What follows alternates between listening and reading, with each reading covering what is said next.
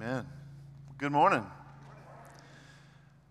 I want to say a big, huge thank you. I know Heidi said it for us already, but I just want to say thank you again for resourcing our kids to go last week to Dallas.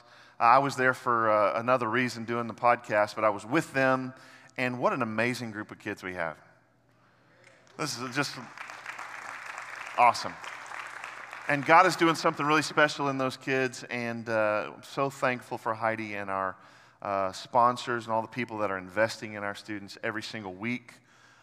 Julian, Hayden, Mindy, so many people. Carl is a part of that. There's just, thank you guys for what you do and how you serve.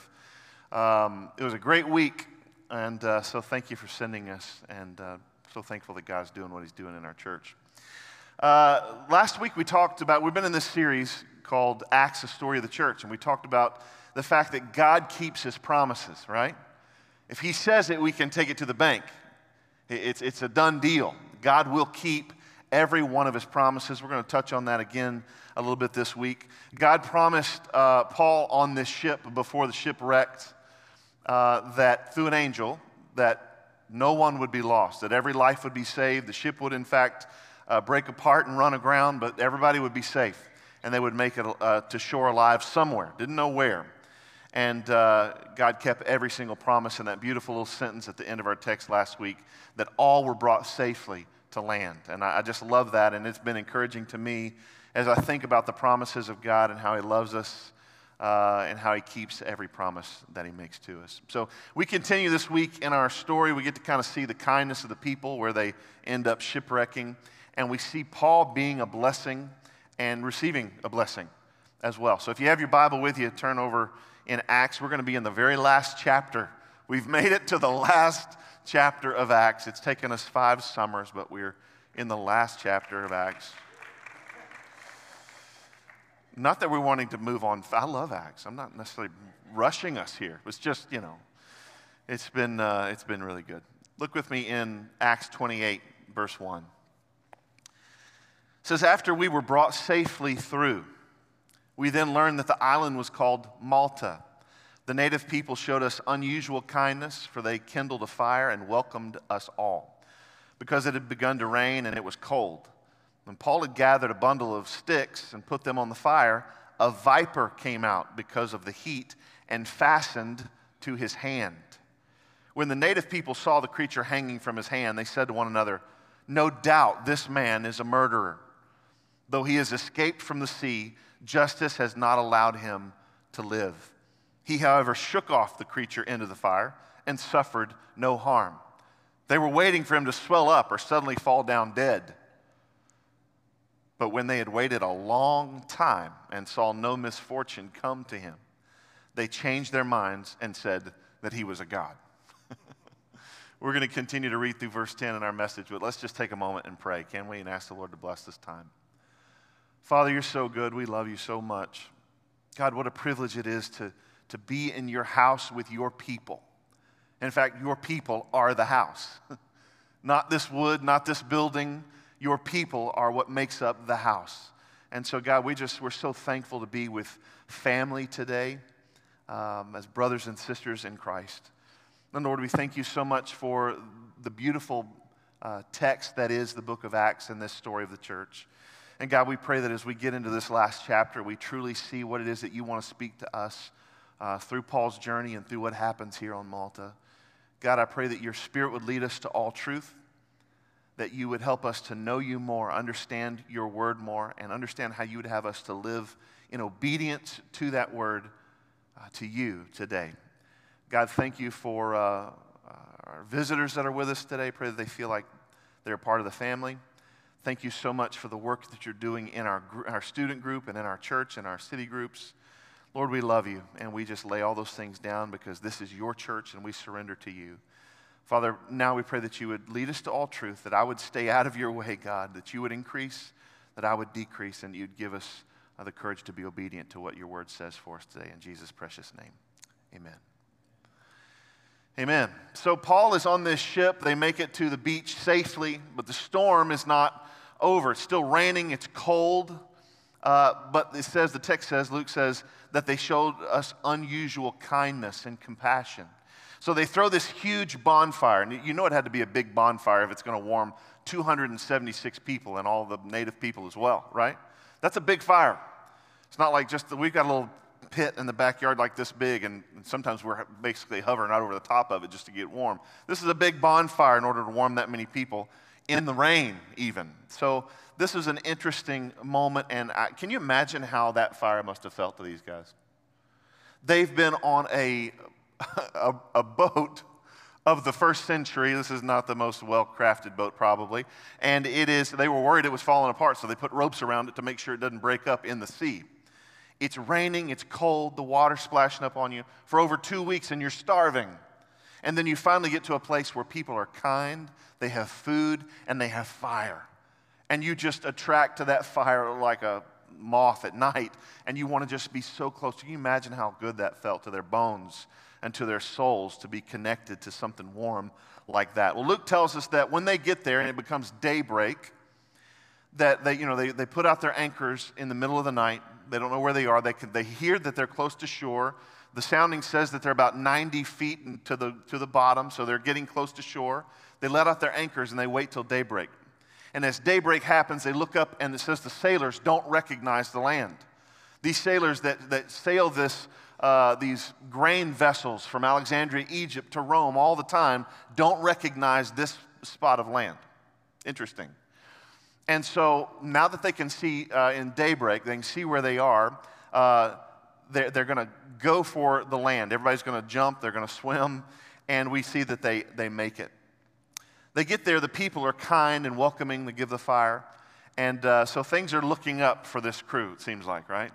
There's 4 things I want us to focus on this morning that I think we can see not only in our story, but we can also take note of in our own lives and how we can learn something today from God's Word. So here's the first one. Mission begins with service. Look at the first couple of verses. Look at verse 3 specifically here. It says, Paul had gathered a bundle of sticks, and he put them on the fire. Now, I want you to remember something about the Apostle Paul. He had been on this ship, you remember back before, right as they left, Paul said, hey guys, I don't think we ought to sail in this weather at this time of year. Remember that? And nobody listened to Paul. Remember that? The centurion didn't listen to him, the pilot of the ship, the owner of the ship, nobody listened to Paul. Paul's just like in his chains going, oh, alrighty then. And he goes and sits back down with the other prisoners. But 11 days later, he encourages the entire ship. People are starting to listen to Paul. 3 days later, it's 2 weeks on this crazy vessel that they don't know if they're going to live or die. And Paul says, take courage. It's time to eat. Like we need to eat because we're going to run aground. That's the promise of God.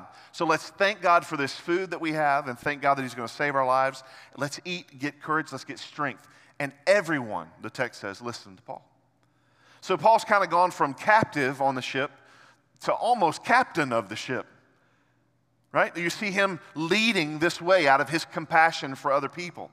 So what's interesting in this moment that Paul is gathering wood is the fact that when you gather wood for especially a big bonfire like this, this is the most menial job on the island.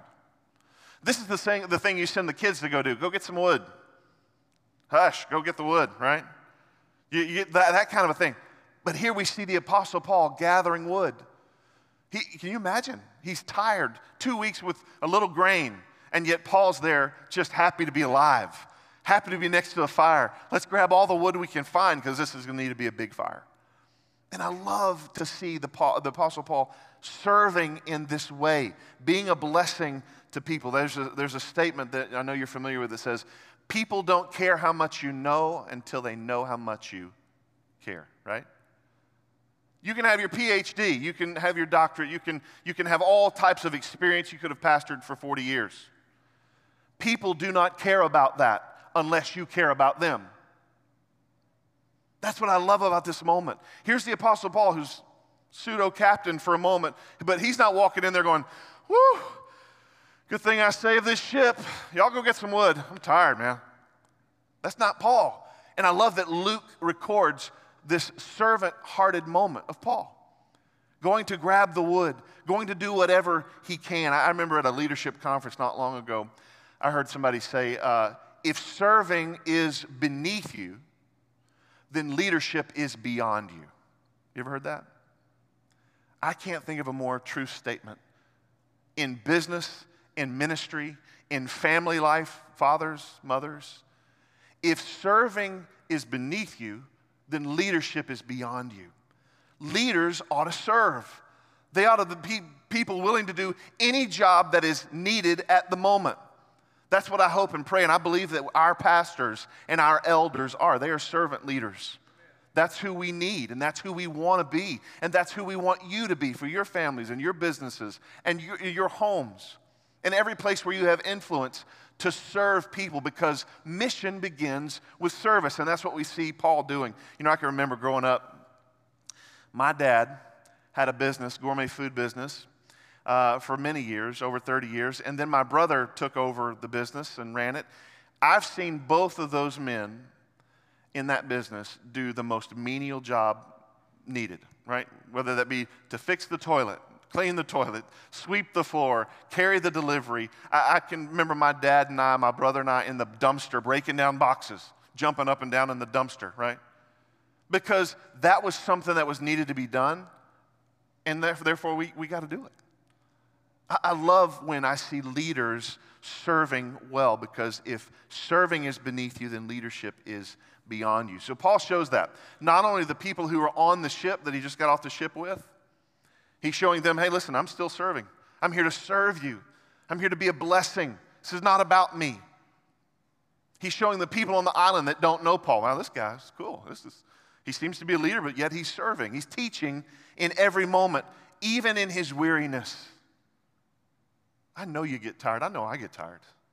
We came home from this trip, and it was like, we were all dead to the world, right? But even still, even in those weary moments, God is calling leaders to lead, even in menial positions, to serve. And that's what we see Paul doing, right? So he's gathering sticks, but unfortunately he gathers something a little more than sticks.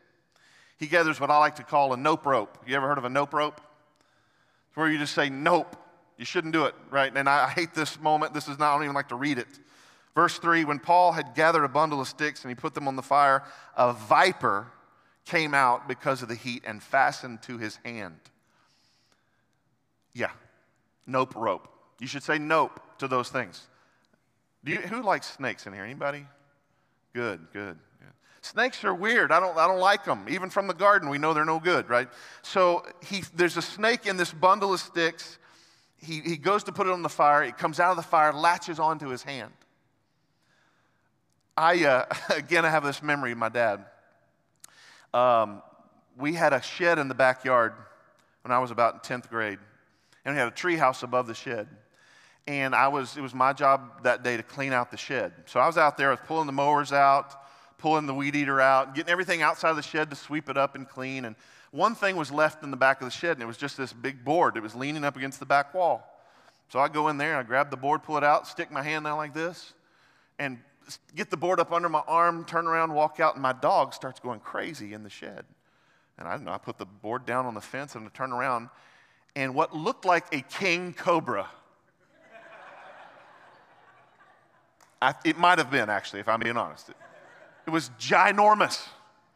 It was over 6 foot long, and it was a rat snake, perfectly harmless, but in the moment, it was a king cobra and deadly. And so, naturally, I went to get my father. Fathers are supposed to kill these things.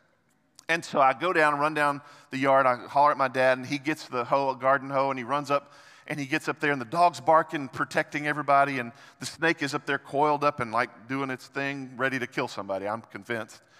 And my dad goes, "Here, son, kill it." He did. And but I'm sure it was a leadership lesson for me, how to grow, learn and grow in times of perilous snakes and things like that. So we got the snake killed. So this snake comes out of the sticks with Paul, bites him. What I love is it just says Paul shakes it off into the fire. Paul is not fazed by this, but the native people who are watching this, and you can just see all these heads going, what's going on? They're just watching this because they know the snakes on their island. They know the animals on their island. And this snake is a deadly snake. They know that because they've seen it bite other people, and when it bites other people, they do what they're waiting for Paul to do, which is they swell up, fall over dead. So this happens quickly, usually, right? Didn't happen to Paul. First thing I wanted you to see this morning is that mission begins with service. Second is this. We need to know the difference between bad theology versus God's grace. We're going to see some theological thinking, but it's not good theological thinking from these people. Verse 4, look what he says. When the native people saw the creature hanging from his hand, they said to one another, "No doubt this man is a murderer," right? "Though he has escaped from the sea, justice has not allowed him to live." He, however, shook off the creature into the fire and suffered no harm. They were waiting for him to swell up or suddenly fall down dead. But when they had waited a long time, they were just positive he was about to kill over, right? They had waited a long time. They saw no misfortune come to him. They changed their minds and said he was a god. Just think this is hilarious. They're waiting. See, they see the snake bite Paul and they know Paul's a dead man. Not just that he's going to die, but that Paul deserves to die. This is where the theological position comes in, right?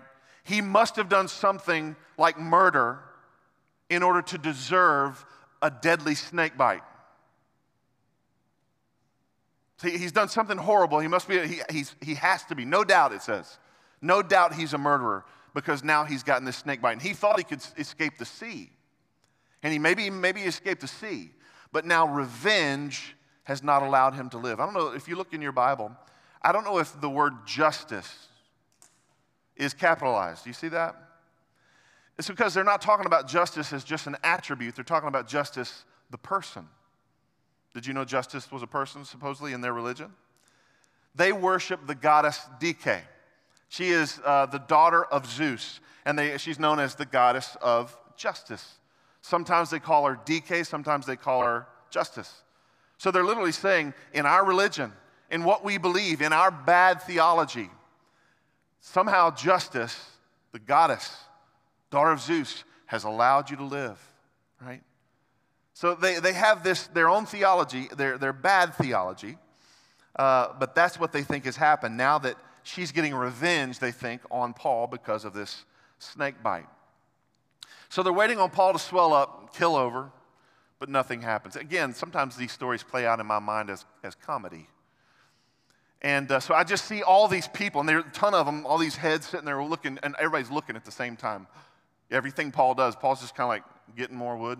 It's okay, and they're just waiting a long time, and nothing happens. And so then they're convinced he's not just a murderer, he must be a god.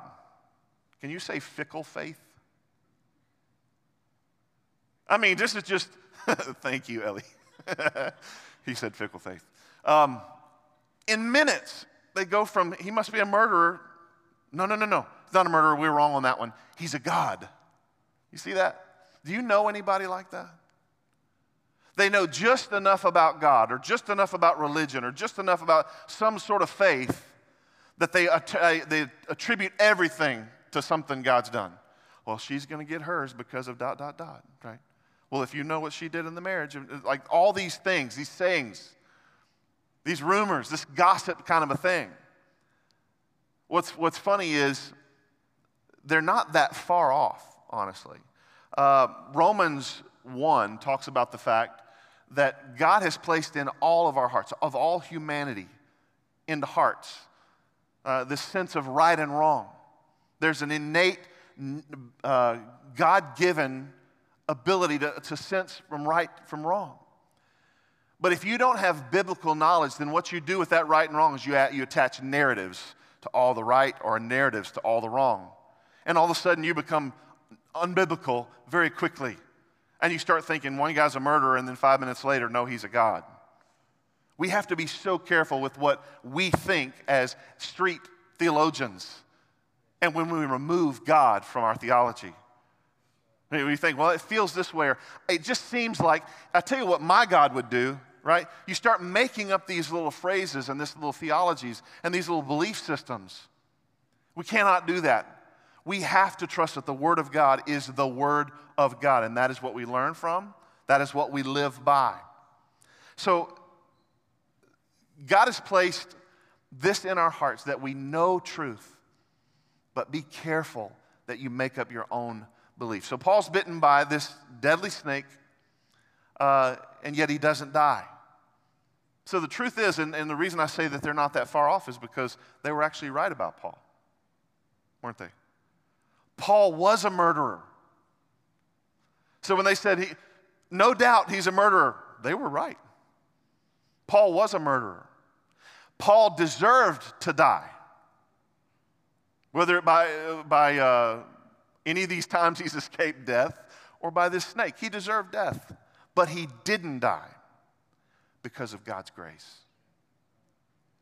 See, even though he was guilty of murder, he had been forgiven by God. In spite of his sin, in spite of the broken story that he's walked, God has forgiven him and given him grace. He served the one true God humbly. He wasn't a God. That's why it wasn't a big deal for him to say, I don't have to be in control. I can go pick up sticks. I'm just a servant. I'm just here to serve. Can't help it when I think about this story and Paul being on this island with a group of people that he doesn't know. We know we've been following Paul for 5 summers in Acts. We know what Paul does in a new town, right? We know what he does. And so he's on mission to make Jesus known. And I can't help but think about Jesus' instruction to the disciples about mission. When you go into a new town, when he sends out the 72, 2 by 2, there are some specific instructions that Jesus has given. Paul knows these instructions, right? He's living by these instructions. Look with me in your Bible, Luke 10, verse 17. Look at some of these instructions after the 72 have come back. It says, the 72 returned with joy, saying, Lord, even the demons are subject to us in your name. And he said to them, I saw Satan fall like lightning from heaven. I love that statement. Jesus is saying in that moment, I was there. I watched when Satan fell from heaven. I was there. Behold, and therefore I have authority. Behold, have given you authority to tread on serpents and scorpions, and over all the power of the enemy. Nothing shall hurt you. Nevertheless, do not rejoice in this, that the spirits are subject to you, but rejoice that your names are written in heaven.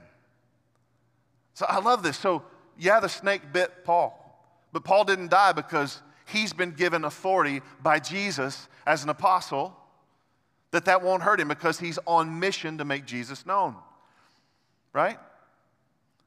So he's following through. He understands these instructions. So he doesn't freak out in the moment when a snake is hanging from his hand, a deadly viper. What am I going to do? No. Jesus has spoken to this exact thing. He shakes it off into the fire. He also has a promise from Jesus. We talked about promises last weekend. He has a promise from Jesus saying, you've got to go to Rome and be my witness. He's got a promise from the Lord through an angel. You've got to go to Rome and be a witness. Right? So with Jesus' instruction, promise of God, Paul's not fazed. He shakes the snake off and says, no big deal. I got a plan and a purpose to be here, and this snake is not going to stop me from the mission of God. There's another instruction that Jesus gives to the disciples, and that is to heal the sick. Look at Luke 10, verse 8. It says, whenever you enter a town and they receive you, eat what is set before you. Heal the sick in it and say to them, the kingdom of God has come near to you. So now we're going to see Paul doing this very thing as well. Look in our text, Acts 28, verse 7.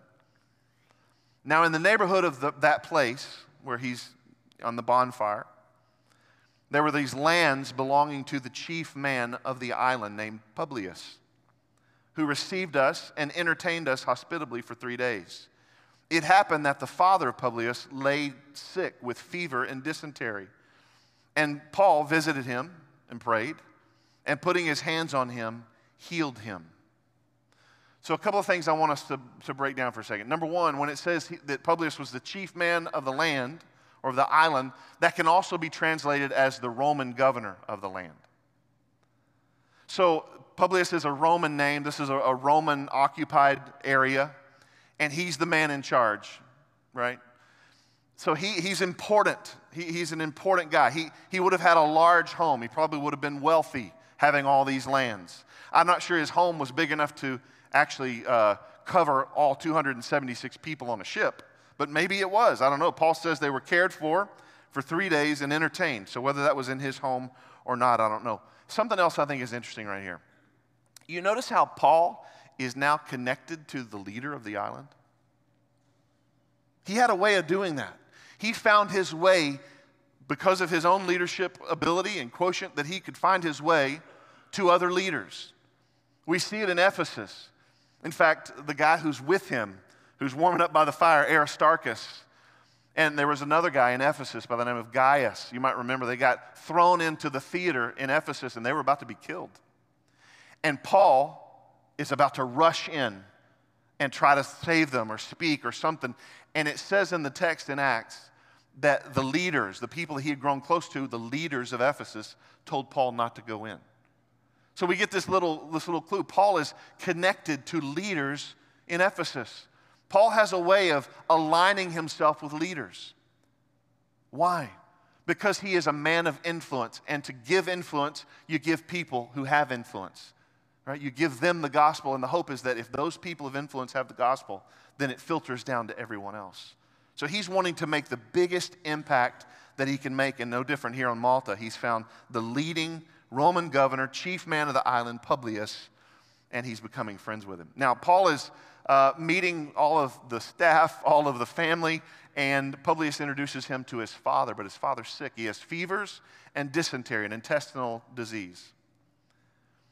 What's interesting is in the 1800s and like the 1880s, they discovered in Malta, the goats on Malta, the milk of the goats on Malta had a microbe, and it made people sick. And guess what it gave them? Fevers and dysentery. So there's a good chance that it's called Malta fever.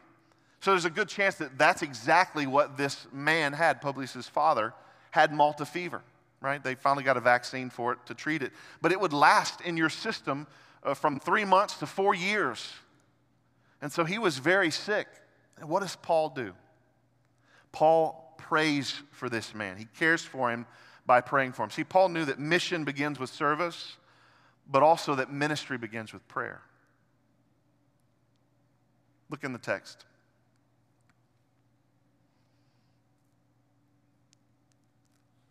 It says in verse 8, it happened that the father of Publius lay sick with fever and dysentery, and Paul visited him and prayed, putting his hands on him, he healed him. So here's the third thing. Ministry begins with prayer. Paul knew he can't heal people. Does Paul heal people? No. God heals people through Paul. I couldn't help but think about Peter and John at the temple, Acts 3. They heal the crippled man as they're going into the temple. And everybody's going, how in the world did you do this? The crippled man is jumping up and down. He's hugging Peter and John. And Peter's very clear. He's like, this man has been healed by Jesus. In the name of Jesus, by Jesus. In other words, this doesn't have hardly anything to do with us. God is the only one who can heal. Paul knows that. In this moment, he lays hands on Publius' father because he knows he can't heal, but God can. And he's going to be the conduit. So as he lays hands on this man, he's the conduit of that healing. In fact, this is also obedient to Jesus. Mark 16:18. In Mark's account of the Great Commission and sending these disciples out, he says, they lay their hands on the sick and they will recover. So in Jesus' direction to the disciples, lay your hands on them. Don't just pray for them. Lay your hands on them and pray for them. Be the conduit of that healing. Let them know this isn't just about you. You're the conduit of a great God who loves them. So he lays his hands on this man, and the man is healed by God through Paul. Can I just make a quick little note for us? Whether you know it or not, and I think you do, every one of us needs prayer. Every one of us needs kindness and care.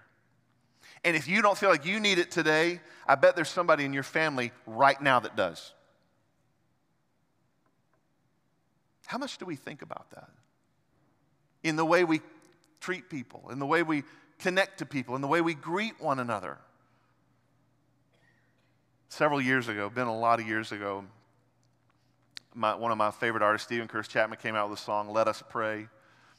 And I remember when that song came out, it kind of changed how I felt about prayer for people, because when somebody would say, hey, would you pray for me? I've got something going on. Used to, I'd go, yeah, sure will. You bet. And I'd pray later, if I remembered to pray later. And I just decided, you know what? Let's just start praying right now. So when people said, hey, I'm having a back issue or whatever, okay, let's pray. I don't want to wait. Let's not wait. Let's pray right now. My point is this: people need our prayer.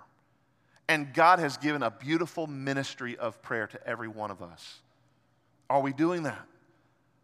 For individuals, for family members, because everyone needs it at some point, and if they don't, somebody in their family does. Paul does that. He's walking around with Publius, meets his father who's in dire need, and he prays for him, and God heals this man of his sickness. Here's the thing I know, and I've seen it in my own life. When we pray for people, we love people enough to serve them and pray for them, they respond to that kindness. They respond lovingly, and they respond spiritually. And we see God work in their hearts and in their lives. I can't help but think about Jesus in this moment, because we're going to see Paul do something that is incredible. Jesus, when he would go into a town and he would heal somebody, and people would go, oh my gosh, Jesus can heal, and all of a sudden all the sick people start flooding in, and Jesus would just go from this person to the next. And by this power of this apostolic gifting of healing that was given to the apostles, they did it as well. Remember, there's a story even in Acts where Peter could walk down the street, and if his shadow fell, I'm looking at my shadow up here because of the lights. If I could heal and you could sit in that row and I could just wave my shadow over you, you could be healed if it was Peter. So this is an amazing moment. Look with me in verse 9. We see Paul doing this kind of thing. He says, and when this had taken place, in other words, the healing of Publius' father, the rest of the people on the island, everybody else who was sick, all of them who had diseases, they also came and were cured. He didn't make them just feel better. They were cured. He healed them. Verse 10. They also honored us greatly, and when we were about to sail, they put on board whatever we needed. People will respond to kindness. They will respond to love and service spiritually and lovingly in relationship. And so I want you to see a couple things as we close. God has given Paul this platform of healing. He's healed the man's father. Now he's healed everybody else on the island. Do you know that all of a sudden people are paying attention to Paul, right?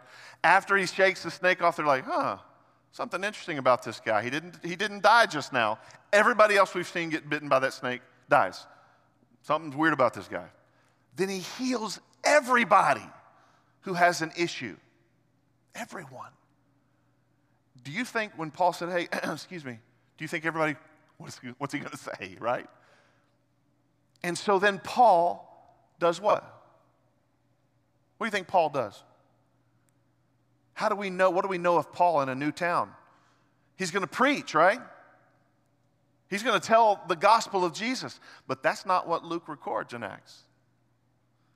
Next week, we're going to learn that they end up staying on Malta for 3 months. That's like a long time for Paul to do the work that Paul does.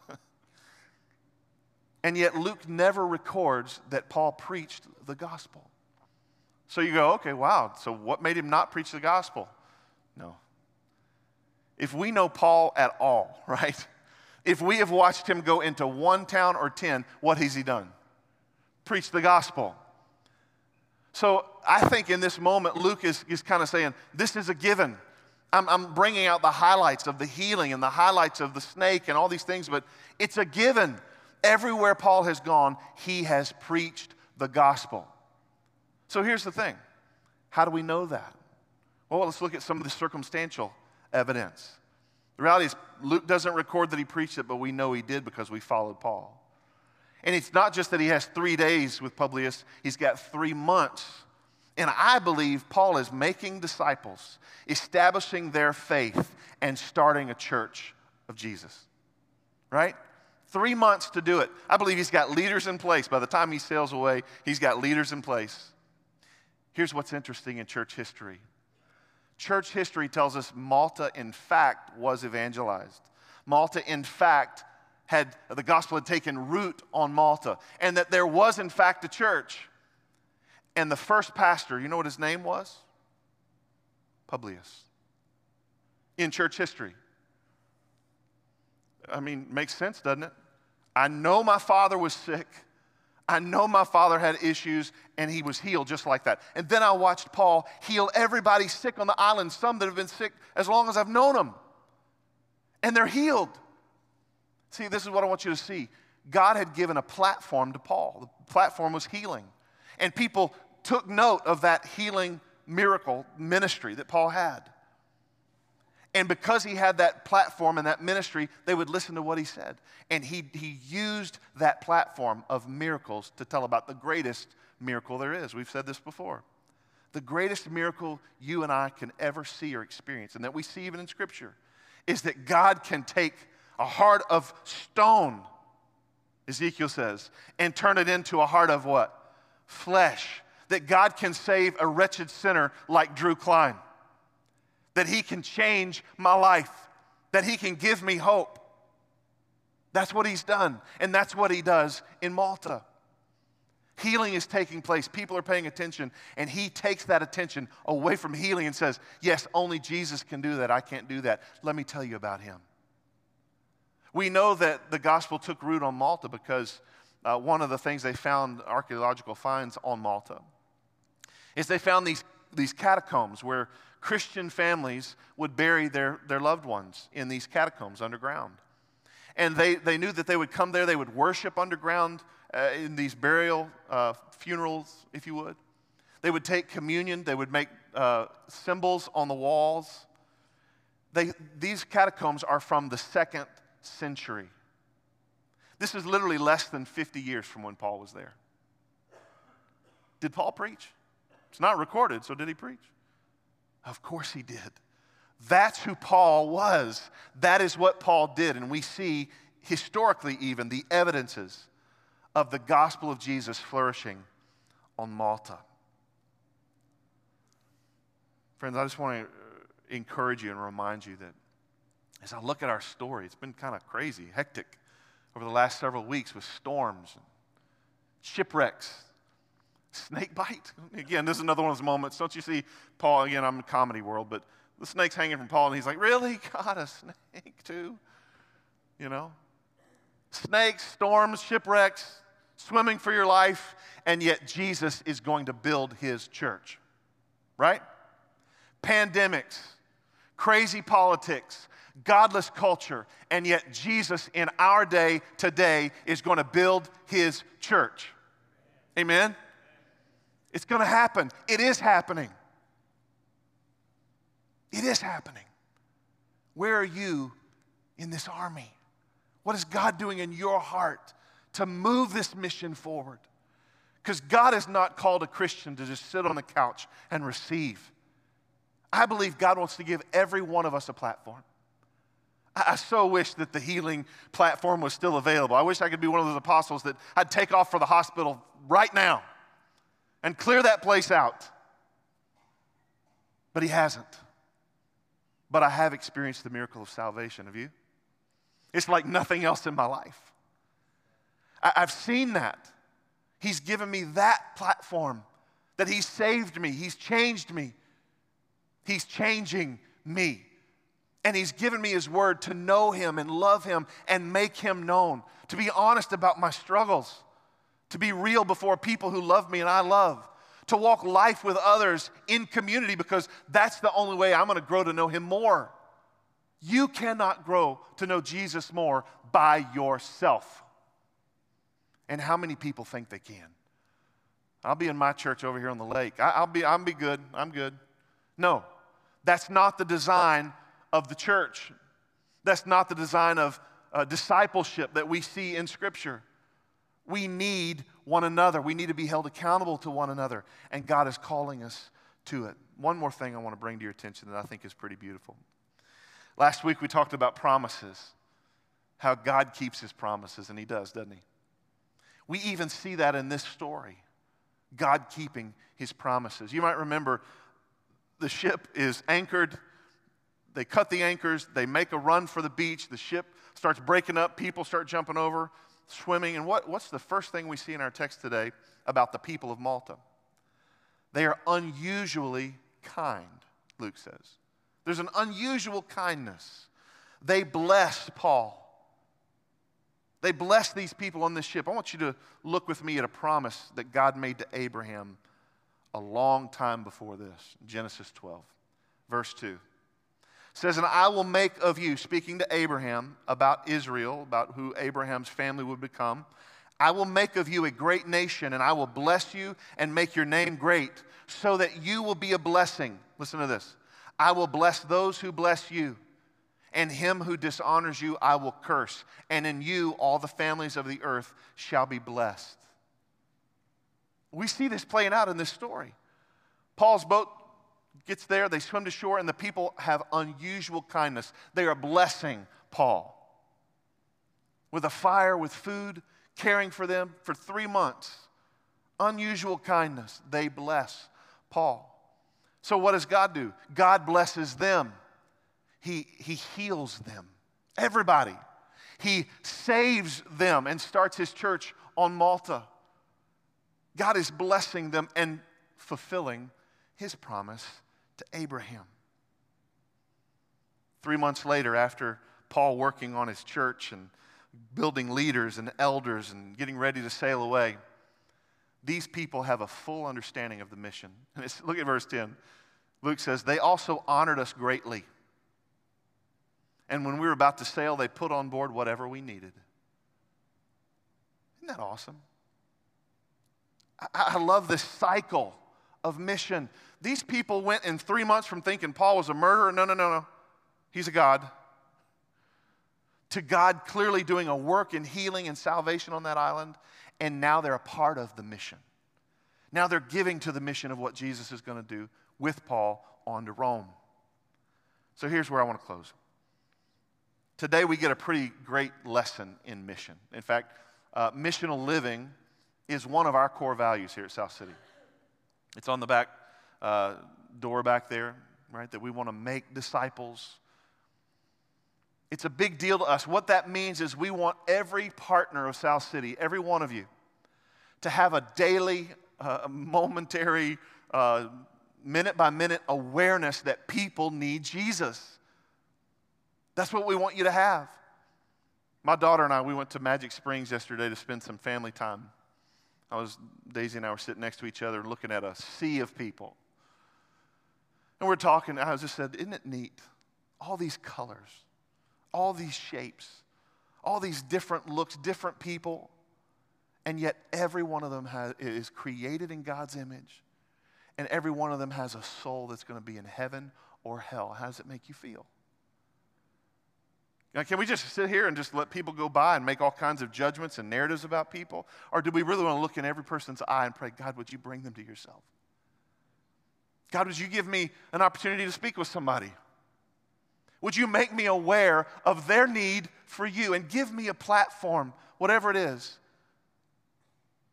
to speak life and Jesus to them? Here's the things I think we need. We need leaders that are willing to serve and pray and bless those in need. With intentionality. That's what we need. We need leaders who don't live by some humanistic religion. I feels this, it seems to me like this, and guess what? Our world is full of it. Full of these little thoughts, right? Love is love, right? That makes sense. It makes sense to me, right?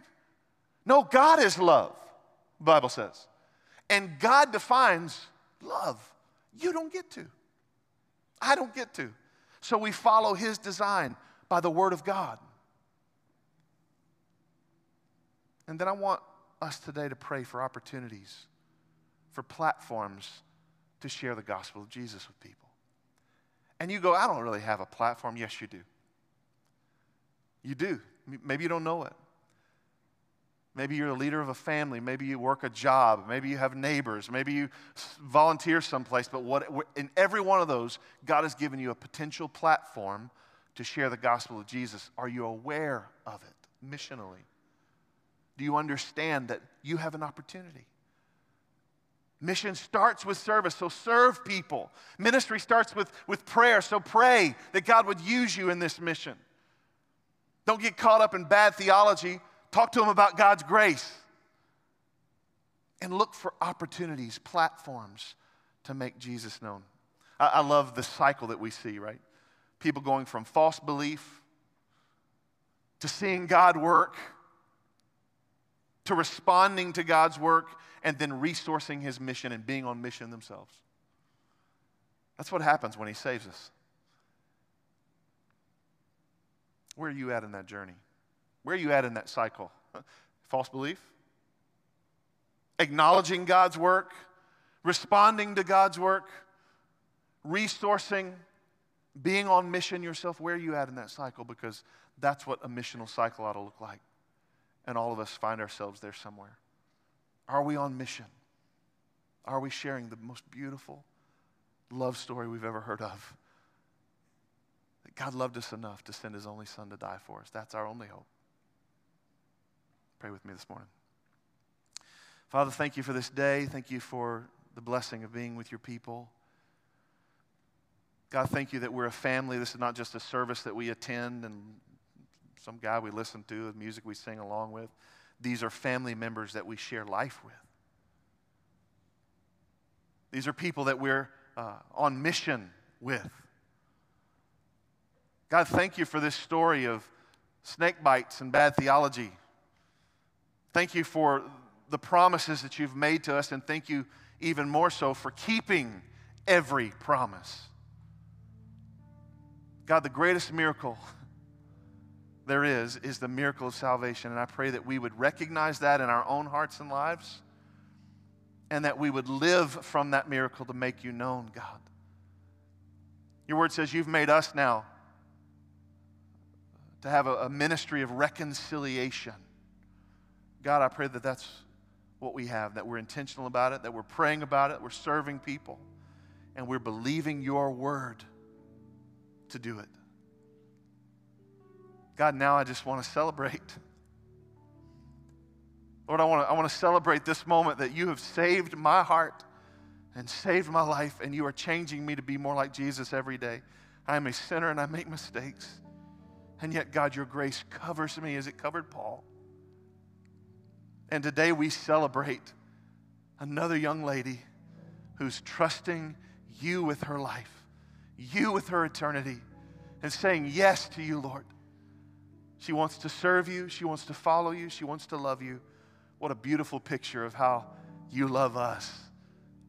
That we identify with you in your death and burial and your resurrection as she comes out of the water. And she shows that this is a new life. She's a new creature in Jesus. God, I'm jealous of that first century church in Acts 2 that said they had people coming to know you every single day.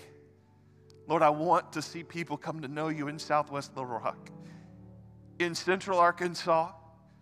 God, I pray that you would bring people to yourself who need you, that they would see their need for you, God, and that by your grace, you would lead them to your truth.